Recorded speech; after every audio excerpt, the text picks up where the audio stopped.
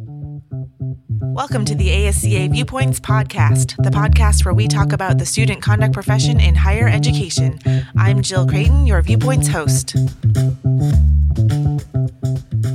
Hey listeners, I have a couple of show notes for you before we dig into today's conversation. First, I want to let you know that this will be the last episode for 2 weeks because we're going to be taking a week off in observance of the U.S. American Thanksgiving holiday. So our next episode will not drop until 11/28. I also want to take a moment to congratulate our newly elected ASCA Board of Directors for the 18-19 year. In the president-elect seat, we have Sean Gallagher from Quinnipiac University. Our new treasurer will be Christina Liang from Cornell University. Our new director of membership is Christina Parle from the University of Kansas. Our new director of diversity and inclusion will be Katika Harris from Tarrant County College, and Katika will be transitioning from her current seat as director for community colleges. And taking over the director of community colleges seat will be Aaron Logan from Rose State University. So congratulations to all of you, and I'm very much looking forward to having you as part of the boardroom. This episode today features Dr. Donna Haynes, and Donna has some expertise and wrote her doctoral dissertation on working with student veterans. So I thought this would be a good episode to feature given that the U.S. American holiday of Veterans Day just passed us on November 11th. Donna has been the Dean of Students at Big Bend Community College for the last couple of years. That's in Moses Lake, Washington. Prior to that position, she was the Assistant Dean of Students at Pikes Peak Community College in Colorado Springs, Colorado.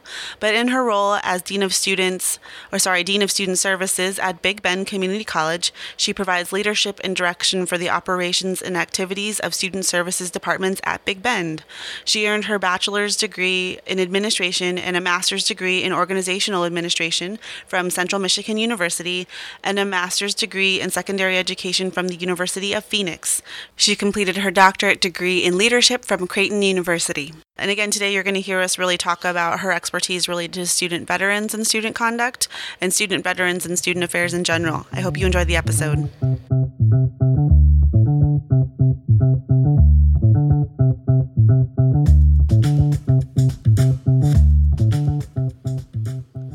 Welcome to the podcast, Donna Haynes. Donna is the Dean of Students at Big Bend Community College in Moses Lake, Washington. Welcome. Thank you so much, Jill. It's a pleasure to be here. And we are looking forward to speaking with you today about veteran students. It is Veterans Day week, and we are turning our attention to the folks that have helped serve our country and how we can look towards you a little bit for leadership and understanding how we might go about better serving our veteran students in our conduct processes. But before we jump into all of that, I was hoping you could just tell us, how did you end up at Big Bend? What was your journey there? Gosh, that's a really, really great question. So I ended up here, I am going to call it by serendipity. I have a very kind of eclectic background, and I found myself actually working at an institution in Colorado where I landed in conduct again by a happy accident and fell in love with the work. And that combined with my other skills in the student services realm led me to apply and throw my name into the hat for the Dean of Student Services position when it opened at Big Bend, and I was selected, and I've been here a little more than a year. So now I still do conduct work. That is a tenth of my actual responsibilities, and then I also have the opportunity to work with the other areas in student services that support student education without being the formal instruction, serving that formal instruction role. And what else is in your portfolio today? Oh, dear. Let's see. So we have 2 TRIO grants, Upward Bound and Student Support Services. We have the admissions registrar function, financial aid, which includes, that's where we work to serve our student veterans at this institution, testing, student support services, Student Success Center, I apologize. So that's where we do a lot of our supplemental instruction and tutoring support for students. let's see, I'm walking in my head through the various offices: outreach and recruitment, counseling, and disability support services. And I am hopeful that I didn't miss anybody on my team, because I absolutely treasure the work that they do, the service that they offer to our students. I love hearing about what else is in folks' portfolios today, because I think that a lot of our conduct officers, particularly in the entry and mid-level, kind of wonder if we'll ever be able to kind of break up and out of the portfolio of only student conduct. And we all have transferable skills, but I think it's great to hear that yourself, and earlier this season we featured an episode with Joyce Esther, who is now a college president. And so I think it's just... Oh, wow. hopeful for folks to hear that there is a life after conduct if you want it. It's absolutely true, but I would say I'm not post-conduct. I'm really truly in the thick of it, and so I'm still happy to say that. I would miss it, I think. Excellent. Well, and we love doing the work, and that's why we're still here. It is extraordinarily hard work, particularly in the climate of today's political era, whatever part of the political era you engage with or kind of fall on the side of. And I think it's also a really interesting time to be discussing student veterans issues, given that, we are still kind of seeing this influx of student veterans coming in on GI Bills. I think that as we watch the war in Afghanistan wind down a bit, we're seeing less of a peak than we did a couple years ago.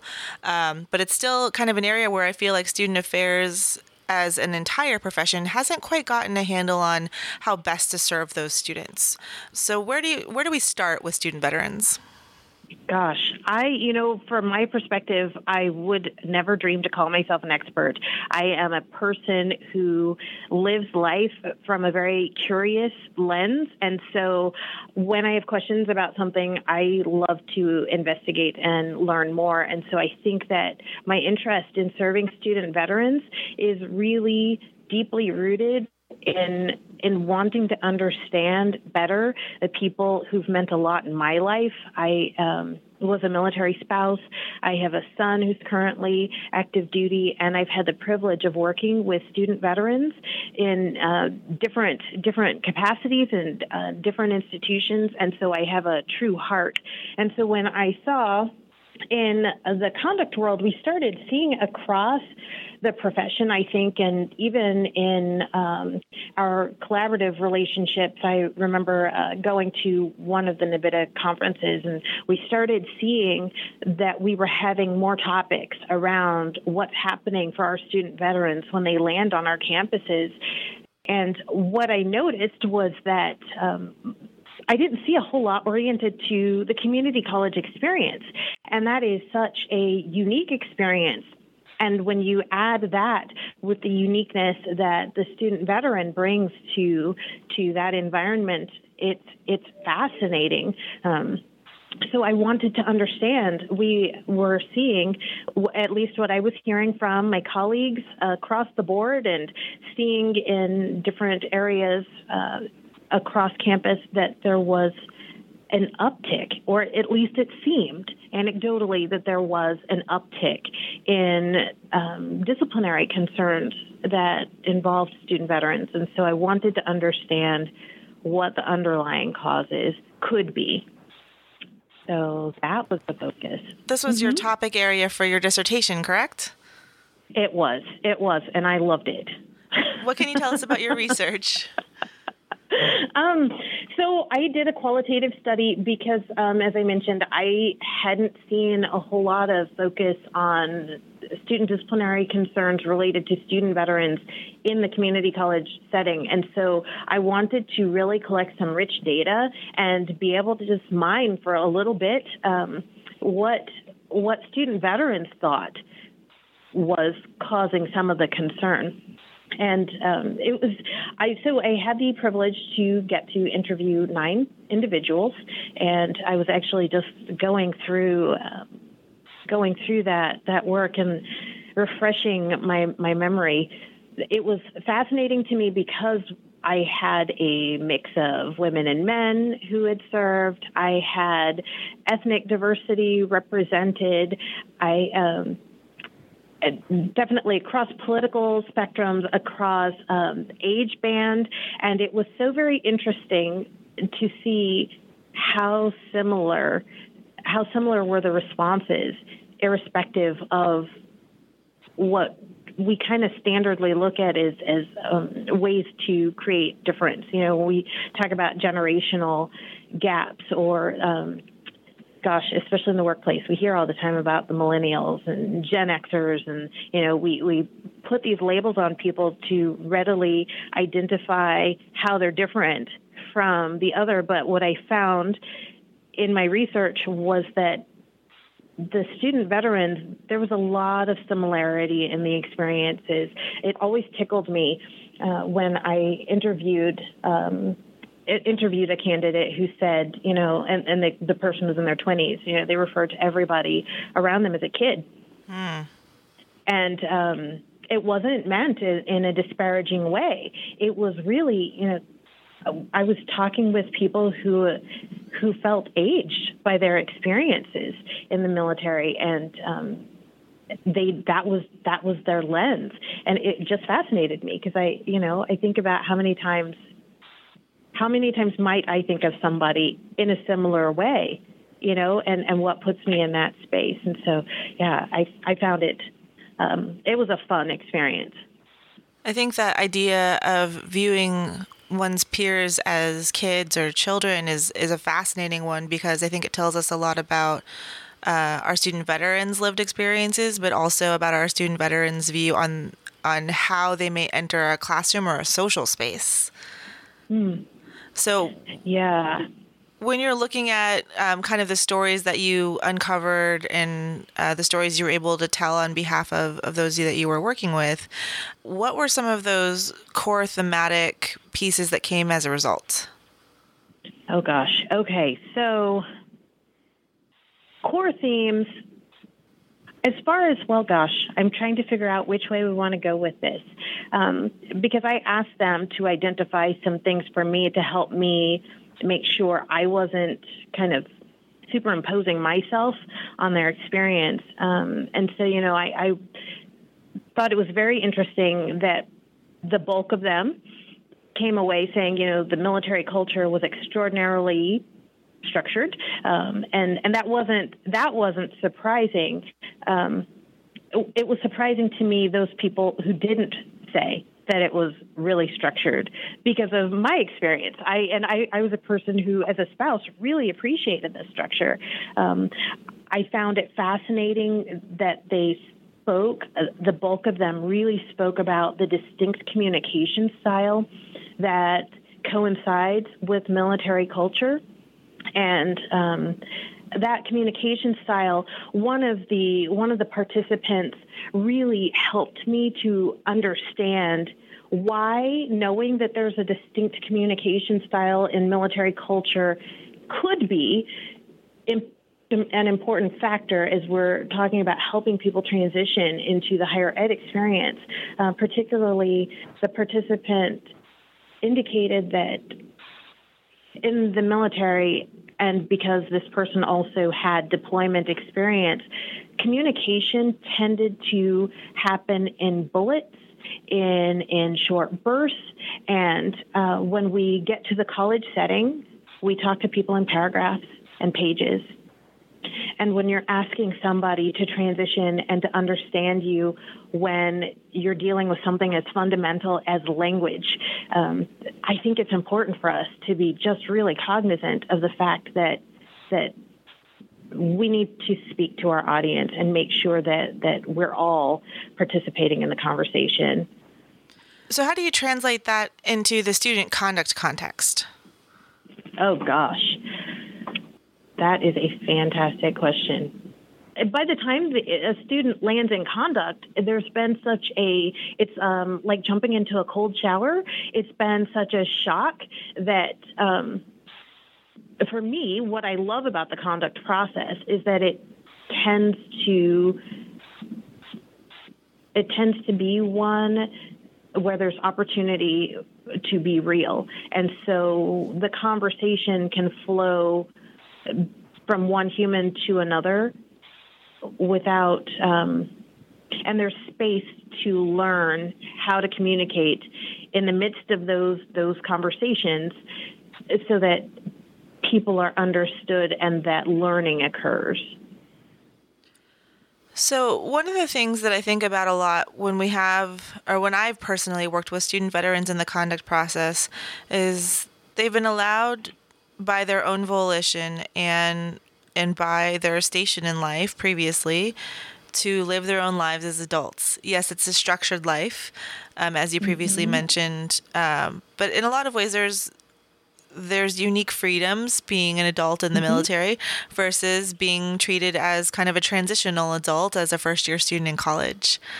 So as you think about things like addressing student veterans for alcohol consumption because they're under 21, they may have been deployed for our country, but they can't have a beer yet. So Right. how do you reconcile those things in a conversation that you're having with a student veteran? That's interesting. And a challenge that I haven't had to face in the community college setting. Typically, our students are a bit more non-traditional. So it's not to say that I haven't had the substance conversations. I live in a marijuana state. So more frequently, I get to have conversations about pot than I do about alcohol, but not typically with veterans so far. So I don't have a great answer for that question.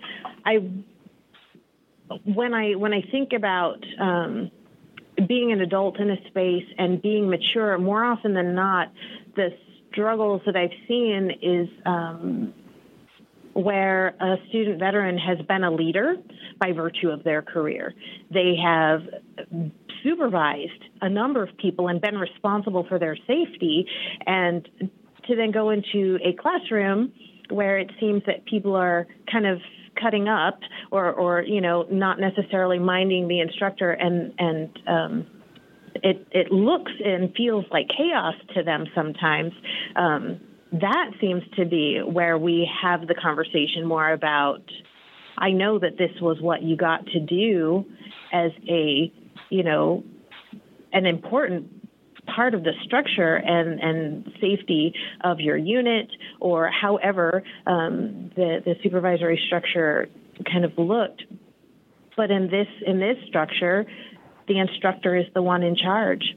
It's their universe, and so we need to talk about how you get to participate in this environment in a way that's going to feel healthy and respectful for everybody who's involved. So. And what have you found? Now that I've said no alcohol, we'll have to have a couple of those here later. I think you just jinxed it. Yeah, thanks. That's what I like to say. You say that it's been a very quiet Friday afternoon, and then all of a sudden everything happens at 4 o'clock. Oh. Same idea.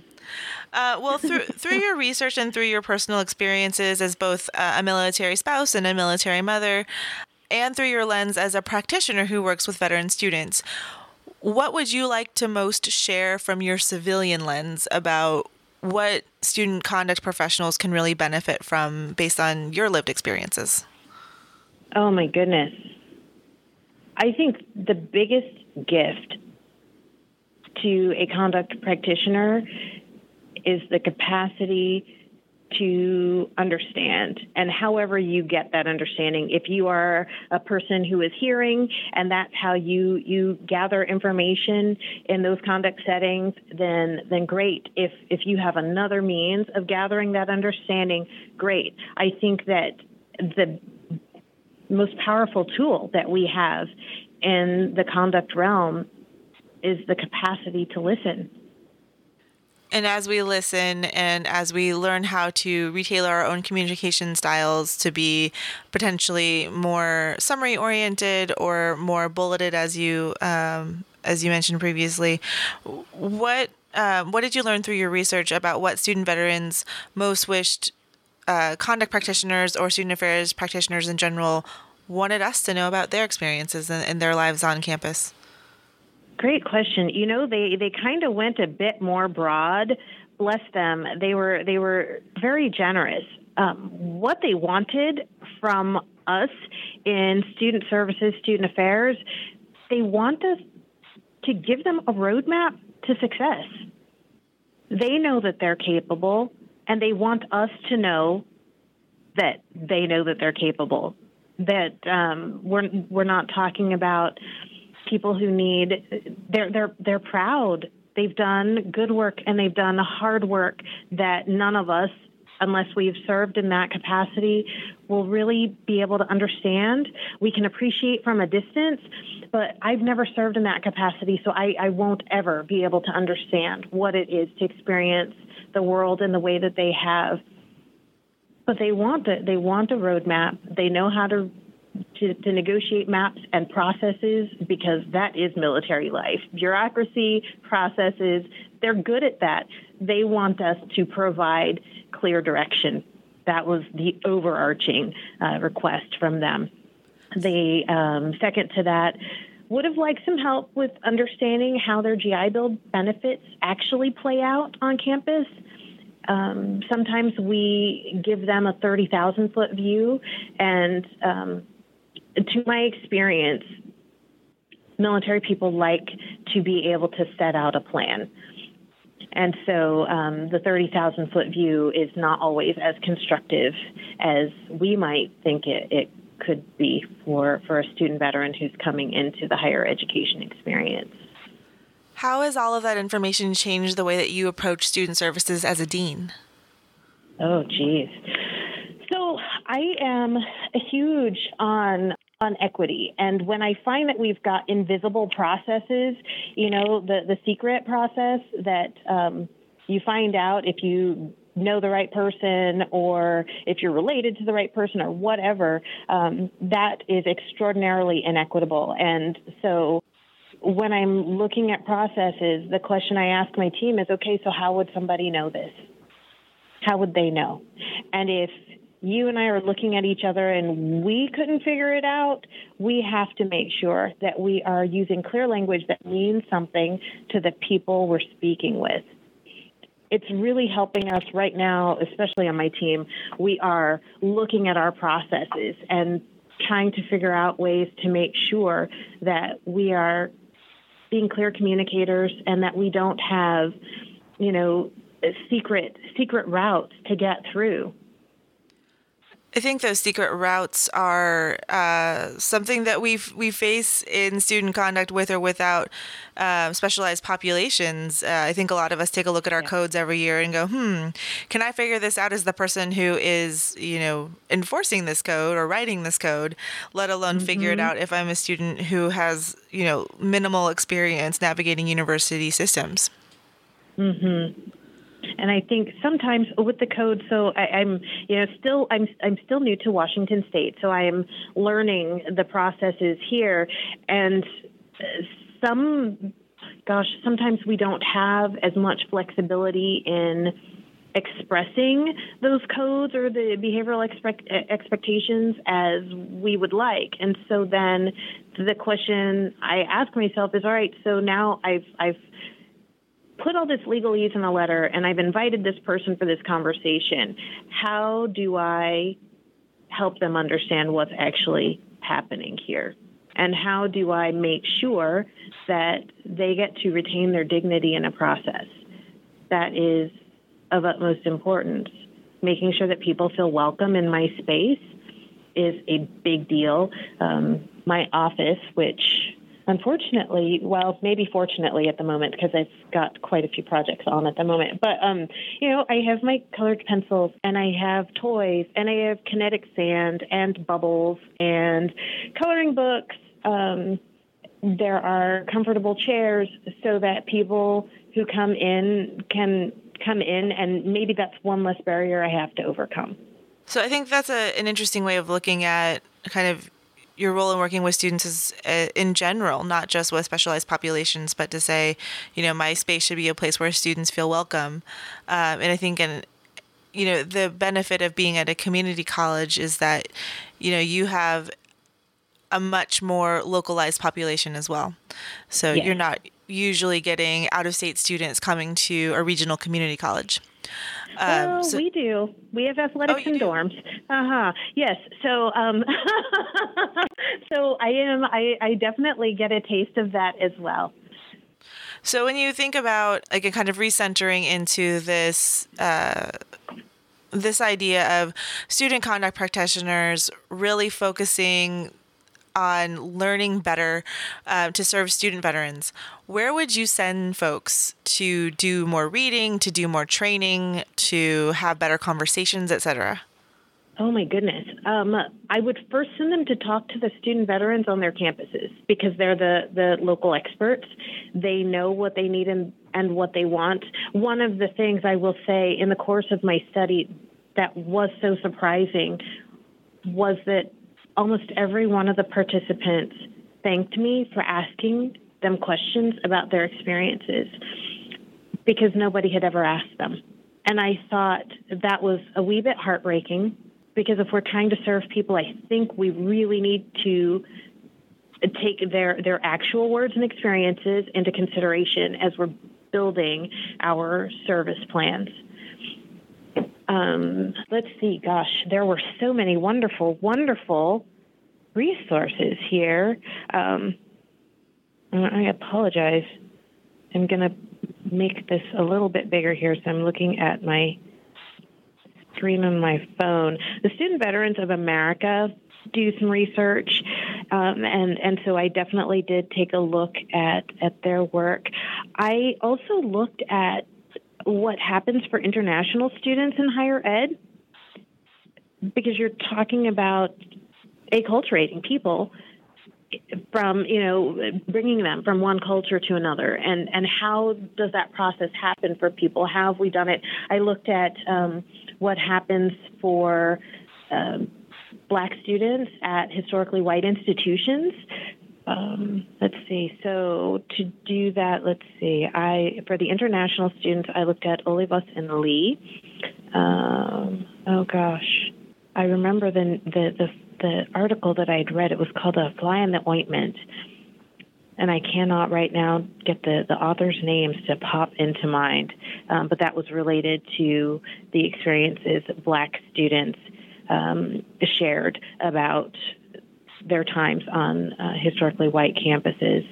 Demers in 2011 did some research on what it looks like when student veterans return.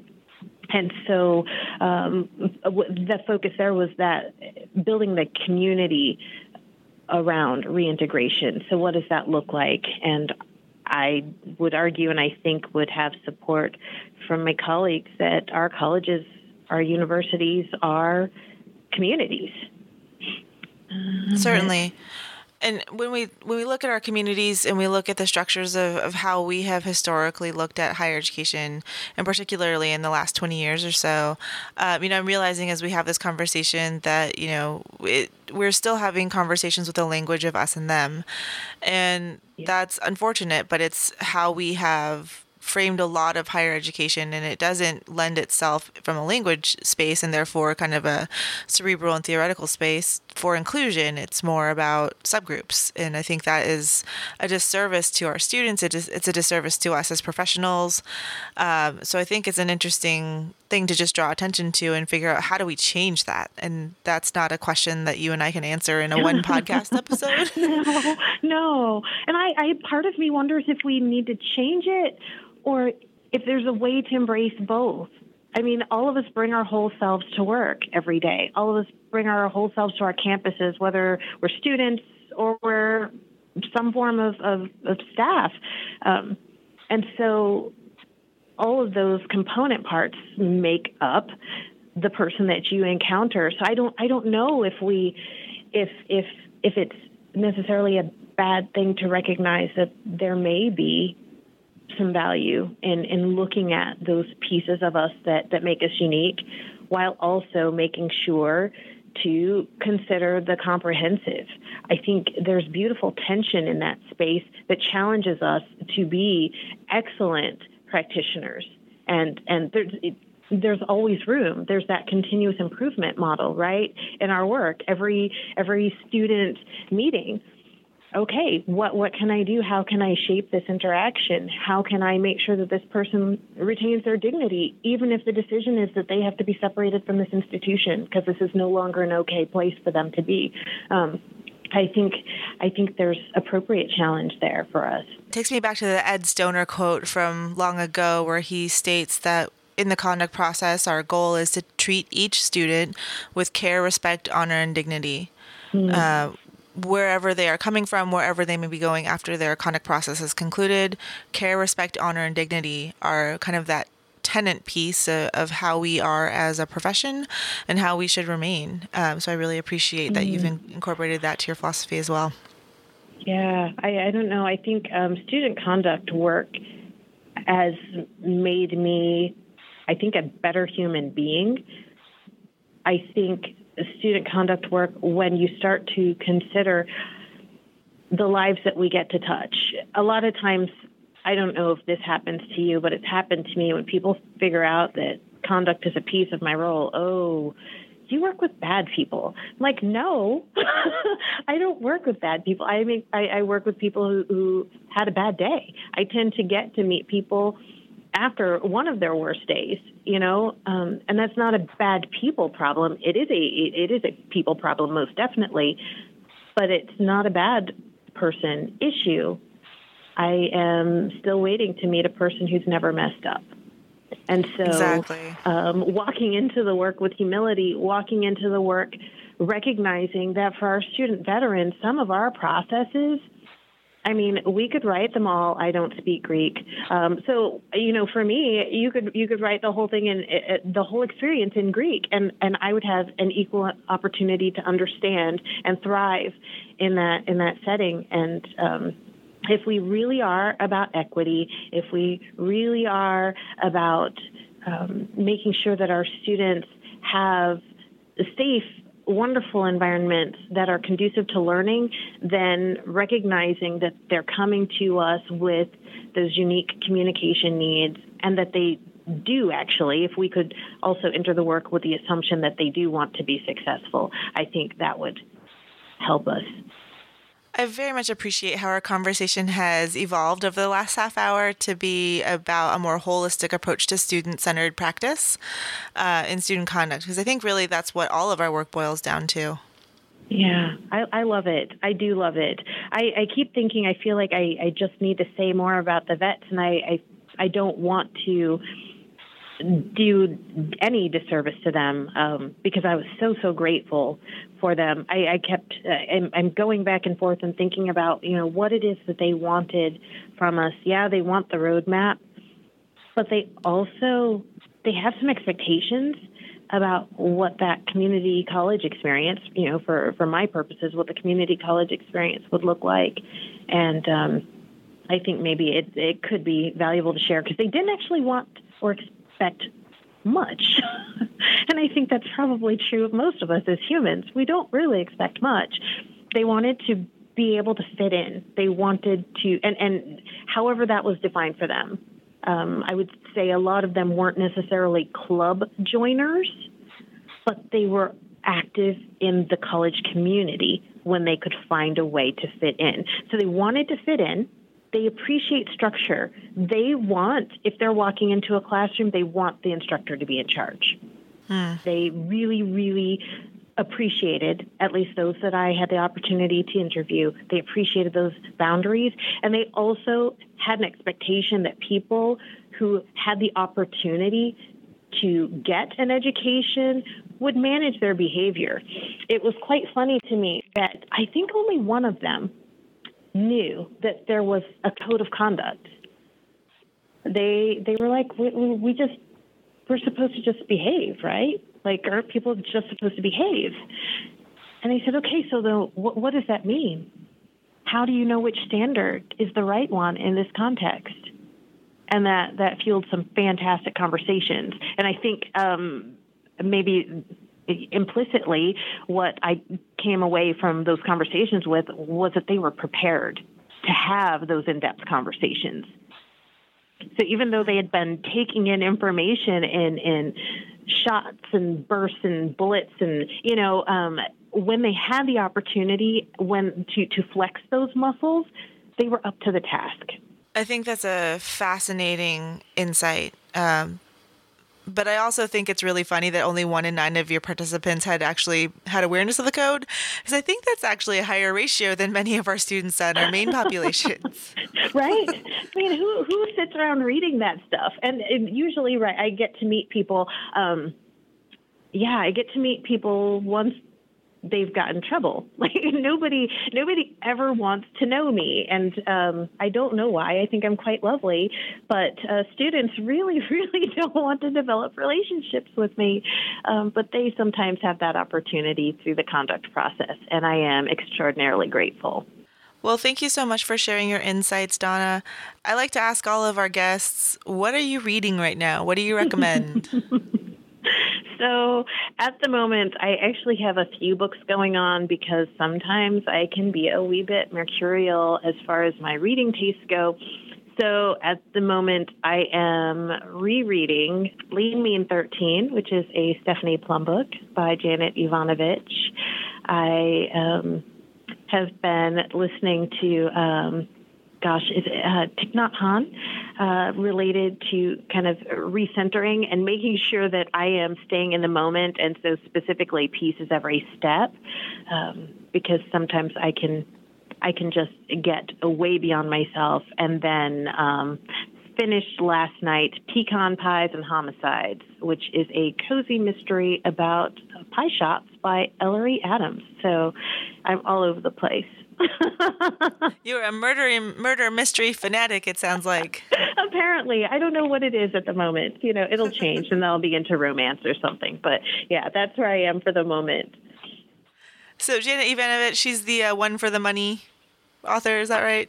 Yes. I get her mixed up with, I think it's Sue Grafton. The A is for whatever. Yes, and I've never read those. I think the last I had seen one was as a reference on the TV show The Office. So, Oh, my gosh. Well, Donna, if folks want to reach you after our conversation today, how can they get a hold of you? Gosh, if someone wants to reach me after the conversation, I am happy to connect via my email. And you can reach me at Donna, and that is D like David, A, W like whiskey, N like Nancy, A, H like hotel, at big, B-I-G, bend like bend your knee, B-E-N-D, .edu. Excellent. And I do appreciate kind of our shared journeys through Central Washington and parts of Colorado. Donna and I share journeys to Colorado Springs, Moses Lake, Washington, and other obscure remote places that most folks have not heard of. Absolutely. And yet here the amazing connection through ASCA, and I cannot tell you how much ASCA means to me. So I am thankful for your service to our community. And thank you for your service to the listeners. I think I hope they appreciate our conversation today. And listeners, as always, if you'd like to comment or get a hold of us at the podcast, you can reach us at email at ascapodcast@gmail.com. That's ascapodcast@gmail.com. Or you can catch us on Twitter at ASCA Podcast. And Dr. Haynes, thank you so much today for sharing your viewpoint. It's been a joy and delight, and please thank a veteran. Take care and have a wonderful day. In 2 weeks on the ASCA Viewpoints podcast, we welcome Alyssa Stoner-Reddy and Janelle Briscoe.